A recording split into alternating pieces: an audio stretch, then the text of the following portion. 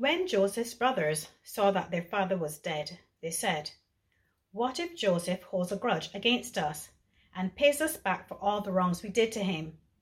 So they sent word to Joseph saying, "Your father has left these instructions before he died. This is what you are to say to Joseph: I ask of you to forgive your brothers the sins and the wrongs they committed in treating you so badly. Now please forgive the sins of the servants of the God of your father." When their message came to him, Joseph wept. His brothers then came and threw themselves down before him. "We are your slaves," they said. But Joseph then said to them, "Don't be afraid. Am I in the place of God? You intended to harm me, but God intended it for good, to accomplish what is now being done, the saving of many lives. So then, don't be afraid. I'll provide for you and your children." And he reassured them and spoke kindly to them. Joseph stayed in Egypt, along with all his father's family. He lived 110 years and saw the third generation of Ephraim's children. Also the children of Machir, son of Manasseh, were placed at birth on Joseph's knees. Then Joseph said to his brothers, "I am about to die, but God will surely come to your aid and take you up out of the land to the land he promised and owed to Abraham, Isaac, and Jacob." And Joseph made the Israelites swear an oath and said, "God will surely come to your aid, and then you must carry my bones up from this place." So Joseph died at the age of 110, and after they embalmed him, he was placed in a coffin in Egypt. Well, let's study this passage in Genesis 50 together just now. But before we do, let's pause to pray, and I'd like to lead us using a favourite pre-sermon prayer of Derek Prime's. Father, what we know not, teach us. What we have not, give us. And what we are not, make us. For Jesus' sake. Amen. For years, I had a daydream in my head. I used to replay it every time I went home or even drove through my hometown. It was a daydream about what I'd like to do if I ever met a guy who once caused me a great deal of upset in my life. I knew what I would say. I had rehearsed those lines a million times, and I knew what I would do. I had rehearsed those moves a million times. It was a daydream essentially about revenge. Now, I guess we've all had them. Daydreams of payback. Now, when I became a Christian, I realised that I needed to shake myself awake from those daydreams. We all do. Because revenge isn't as sweet as people dream. Revenge is not the great equaliser. And in fact, it's a great idolatry. And nowhere near as sweet as forgiveness in terms of gospel fruit either. And this is what we find in this passage of Genesis 50 today. This is the last episode in Joseph's life, and in Genesis 2 actually. And Genesis 50 opened up with the news that Jacob had died and he was given a state funeral. The whole of Egypt mourned with Joseph. But chapter 50 continues with the news that his sons are afraid. They're worried that Joseph has been secretly daydreaming some Liam Neeson style payback of his own for hurting them so much. Now, Joseph had already forgiven them. We saw that in chapter 45. But I guess in this occasion, seeing both Joseph's emotion at his dad's death and seeing Joseph's power in Egypt's co-mourning, they might think, well, this could trigger revenge. So in verse 16 in our passage, they send a message to him saying it came from Jacob, saying, "Dad said, forgive us for all the wrongs that we've done, for treating you so badly." How does Joseph respond? Well, he graciously reassures them that he is not daydreaming revenge in the slightest, and they don't need to be afraid. And the reasons he gives are two God-centered, wonderful reasons why. One, God alone is competent to judge, and two, God intends all things for good. So number one, only God is competent to judge. Look with me at verse 19. Joseph said to them, "Don't be afraid. Am I in the place of God? Well, as you see from the section here, the main reason Joseph gives for the forgiveness and the grace that he extends to his brothers is that he sees God's saving hand at work. But before he gets to that, he makes this very important God-exalting doctrinal point. And it's this: righting wrongs is God's business. Righting wrongs is God's business. And he tells us, well, really two reasons why. God alone has the knowledge to judge. We know that we're not all seeing. He is, though. He even knows the thoughts and the inclinations of our hearts. We're not all knowing. He is. There is nothing that God does not know, and nothing new for God to learn. But also, God alone has the right to judge. And this seems to be what Joseph is pushing at here. And we know that too. We didn't make this world. He did. The earth is the Lord's and everything in it. We don't have authority to judge. He does. We don't run the world in righteousness, but he does. He is before all things, and in him all things hold together. We don't set the moral standards by which this world is judged. He does. And that's what we see throughout God's word. Again and again, it tells us this. I guess Romans chapter 12, verses 17 and 19 tell us this, where it says, "Do not repay anyone evil for evil. Be careful to do what is right in the eyes of everyone. Do not take revenge, my dear friends, but leave room for God's wrath. For it is written, 'It is mine to avenge. I will repay, says the Lord.'" Not us. He alone is the judge. He alone judges justly. That's the belief that undergirds everything that Joseph's doing. That he knew that and happily therefore left the righting of his wrongs to God. Now, whether the brothers' sorrow was genuine or not, he just said, "I have no intention to harm you, and I only intend to bless you." Now, that's important for us to learn, because it can be so tempting to put ourselves to sit in God's seat and play God. But playing God is at the heart of all our problems when we judge. Sitting in God's seat in judgment over others in response to personal hurt will only lead to these kinds of daydreams that we have, and the kind of unforgiveness that ultimately leads, well, to a poor witness. And so the lesson is simple. Get out of God's seat. It's just too big for you. Give God his rightful place. Let's entrust ourselves to him who judges justly and who does all things, and I mean all things, well. It's when we act like this that we truly commend the gospel that says, "Who are you?" essentially. I mean, while we were God's enemies, Romans 5 says, we were reconciled to him through the death of his son. We needed him to bless us and not to harm us. And we read elsewhere that God did not treat us as our sins deserve. So that's how we should treat others. And I guess this is how we live out the gospel. Jesus himself said it explicitly. Love your enemies, bless and do not curse. And again, be merciful, just as your Father in heaven is merciful. Isn't that what we see Joseph doing here? And isn't it glorious and beautiful? Maybe if we were unwilling to do that, then payback might still be on our minds, unforgiveness and bitterness still in our hearts. But if we do, God will be praised because of us, just as he was through Joseph and the mercy he extended to his sinful brothers. So, God is competent to judge. That is the first reason why Joseph encourages his brothers not to be afraid. The second, God intends all things for good.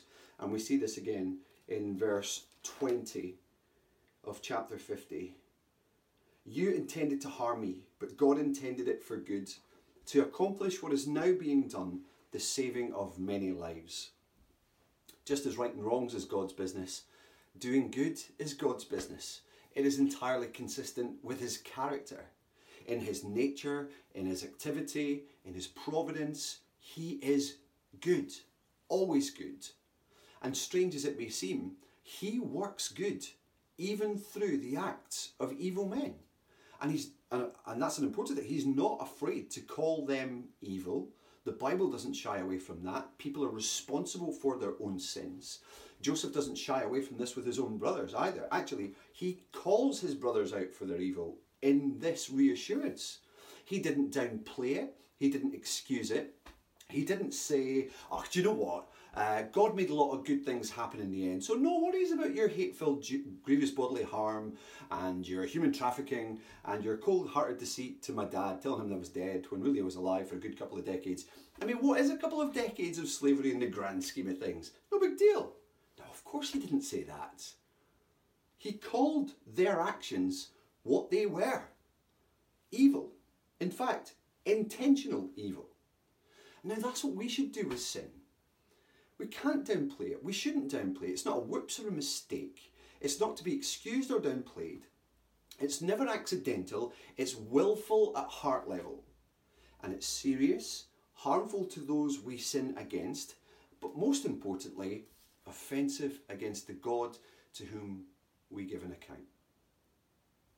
Everything about what Joseph says here suggests his experience was hard, that their evil had consequences. I mean, life changed dramatically for Joseph. He went from favourite son to soldier slave, missing his family, missing out on all the different experiences. And then Joseph, of course, in verse 17, when the brothers actually sent that first message to him saying, are we okay? You read, Joseph wept. Of course he did. I mean, forgiveness changes how we act towards those who've hurt us, but it doesn't take away from the pain that we felt or even the memories of it. You don't have to forget how painful our experiences have been in order to forgive someone who caused that pain.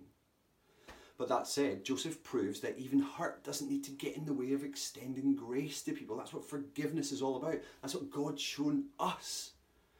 But what makes all the difference is trusting that in all things, God really does work for the good of those who love him. That's what Joseph makes clear. He says, don't be afraid. I know what you guys have done, but I can see what God has done. And who knows where we'd be if he hadn't worked out his sovereign will. Joseph magnifies God's good purposes. God saved millions through the evil act of Joseph's brothers.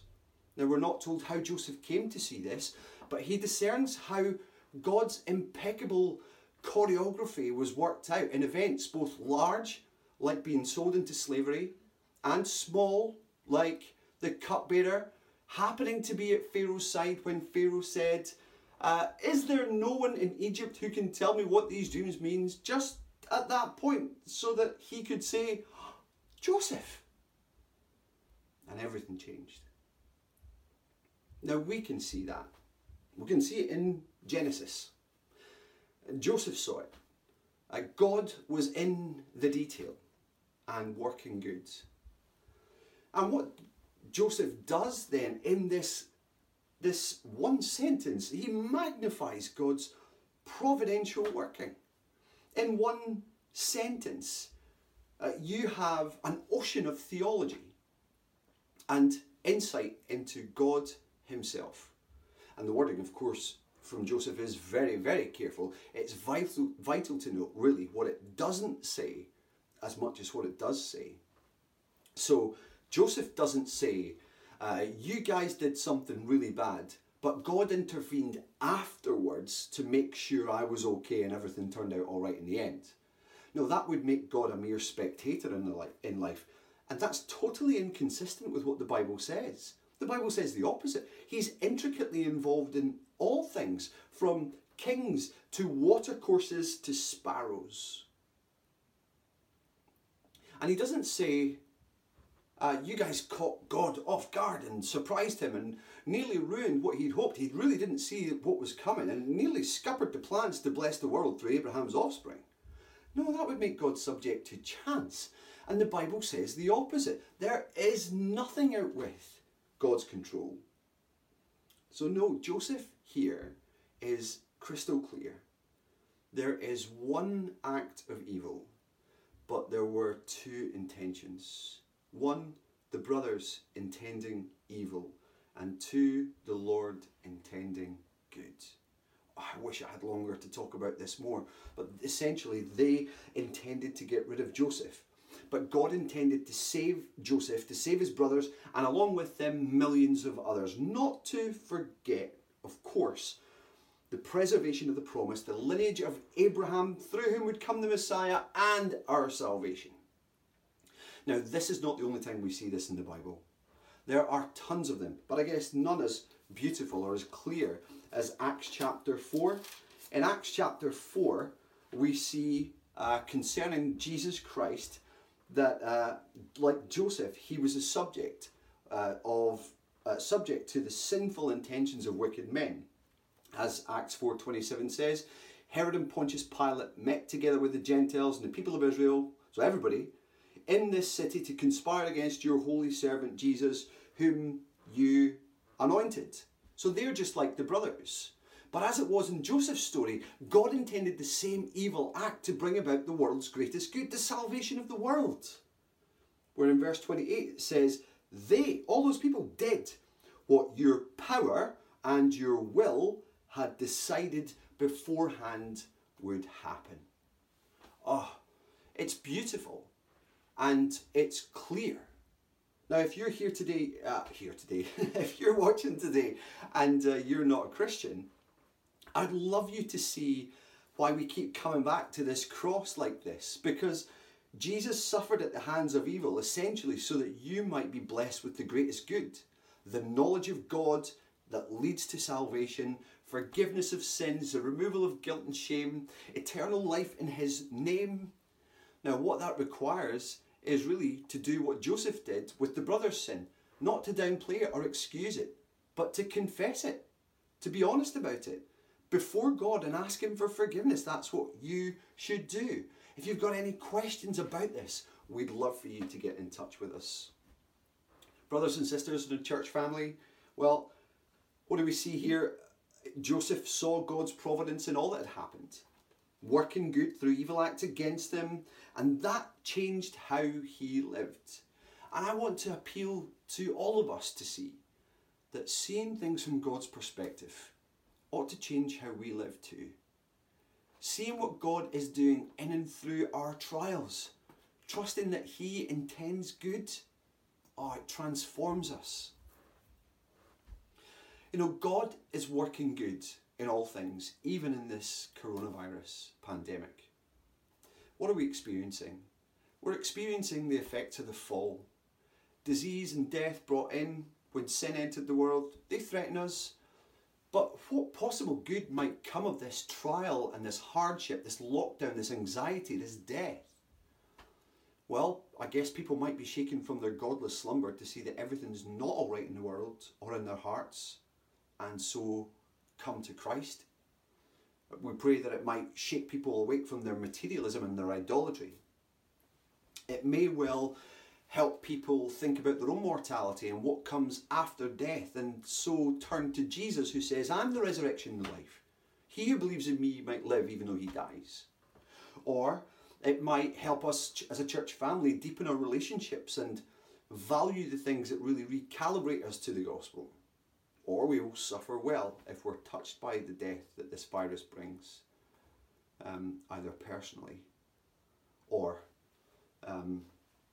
by knowing someone who is, truly believing that we know in all things, even pandemics, God works for the good of those who love him. And of course we can see that God is working good in all our trials, in all the ways we've been sinned against and hurt and afflicted in some ways, whether that's come as a result of ourselves and our own actions or as a result of other people.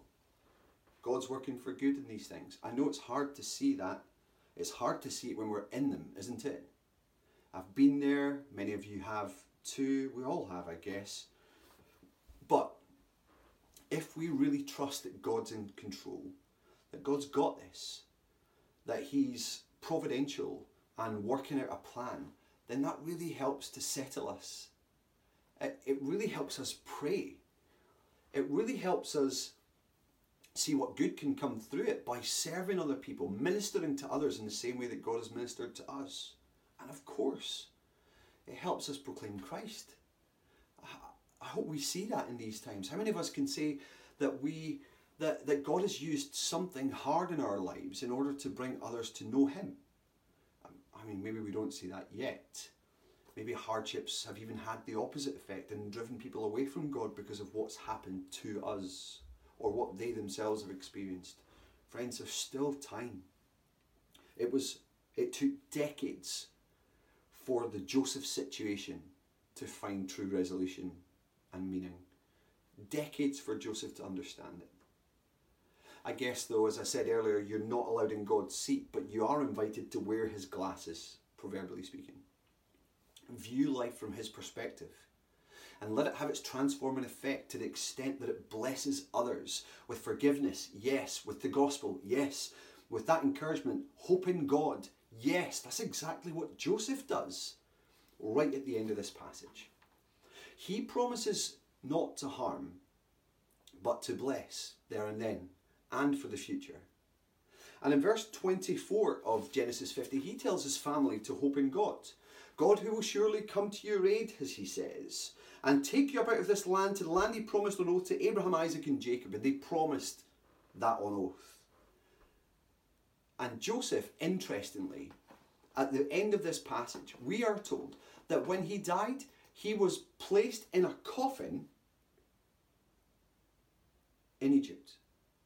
It doesn't say he was placed in a tomb. The point is that his coffin stood for 400 years as a symbol to his people in their suffering of this oath that they had just made and of the way that God had worked in and through his life. It stood as a symbol to his people in the 400 years of struggle and strife and suffering to come, to hope in God and in his promises. God's people could look to, strangely, a coffin for that. But we look to a cross, and we look to an empty tomb. Both working together to remind us of Christ's death and his resurrection, of his sovereign work and his grace, of what he is working for us in these hard times while we wait, but what he prepares for us in the life to come. So we hope in God. Let's pray together. Our Father, throughout this book of Genesis, we have seen your magnificent glory, from all that you have created to all that you have undertaken to care for and provide for and maintain your faithfulness to your people and to yourself and your promise. Oh Lord, on the face of it, we've seen sin have such terrible effects on people. We've seen sin seek to scupper this promise, and it's been threatened all the way. The promise of a serpent crusher from Genesis 3, the promise of a nation of blessing in Genesis 12 and on. But how we praise you that despite what we see on the face of it, we see your hand hidden in plain sight. And once we've seen it, we can't not see it. Our prayer is that you would enable us to see this in our day, in our lives, in our circumstances, that we might put our hands in yours, trusting in your sovereignty and control, in your providence and in your goodness to us, that we might live for you, be transformed by this hope and trust in you. We pray this for each and every one of us as we are apart, looking forward again to that day when we're together. And we pray these things in Jesus' name. Amen.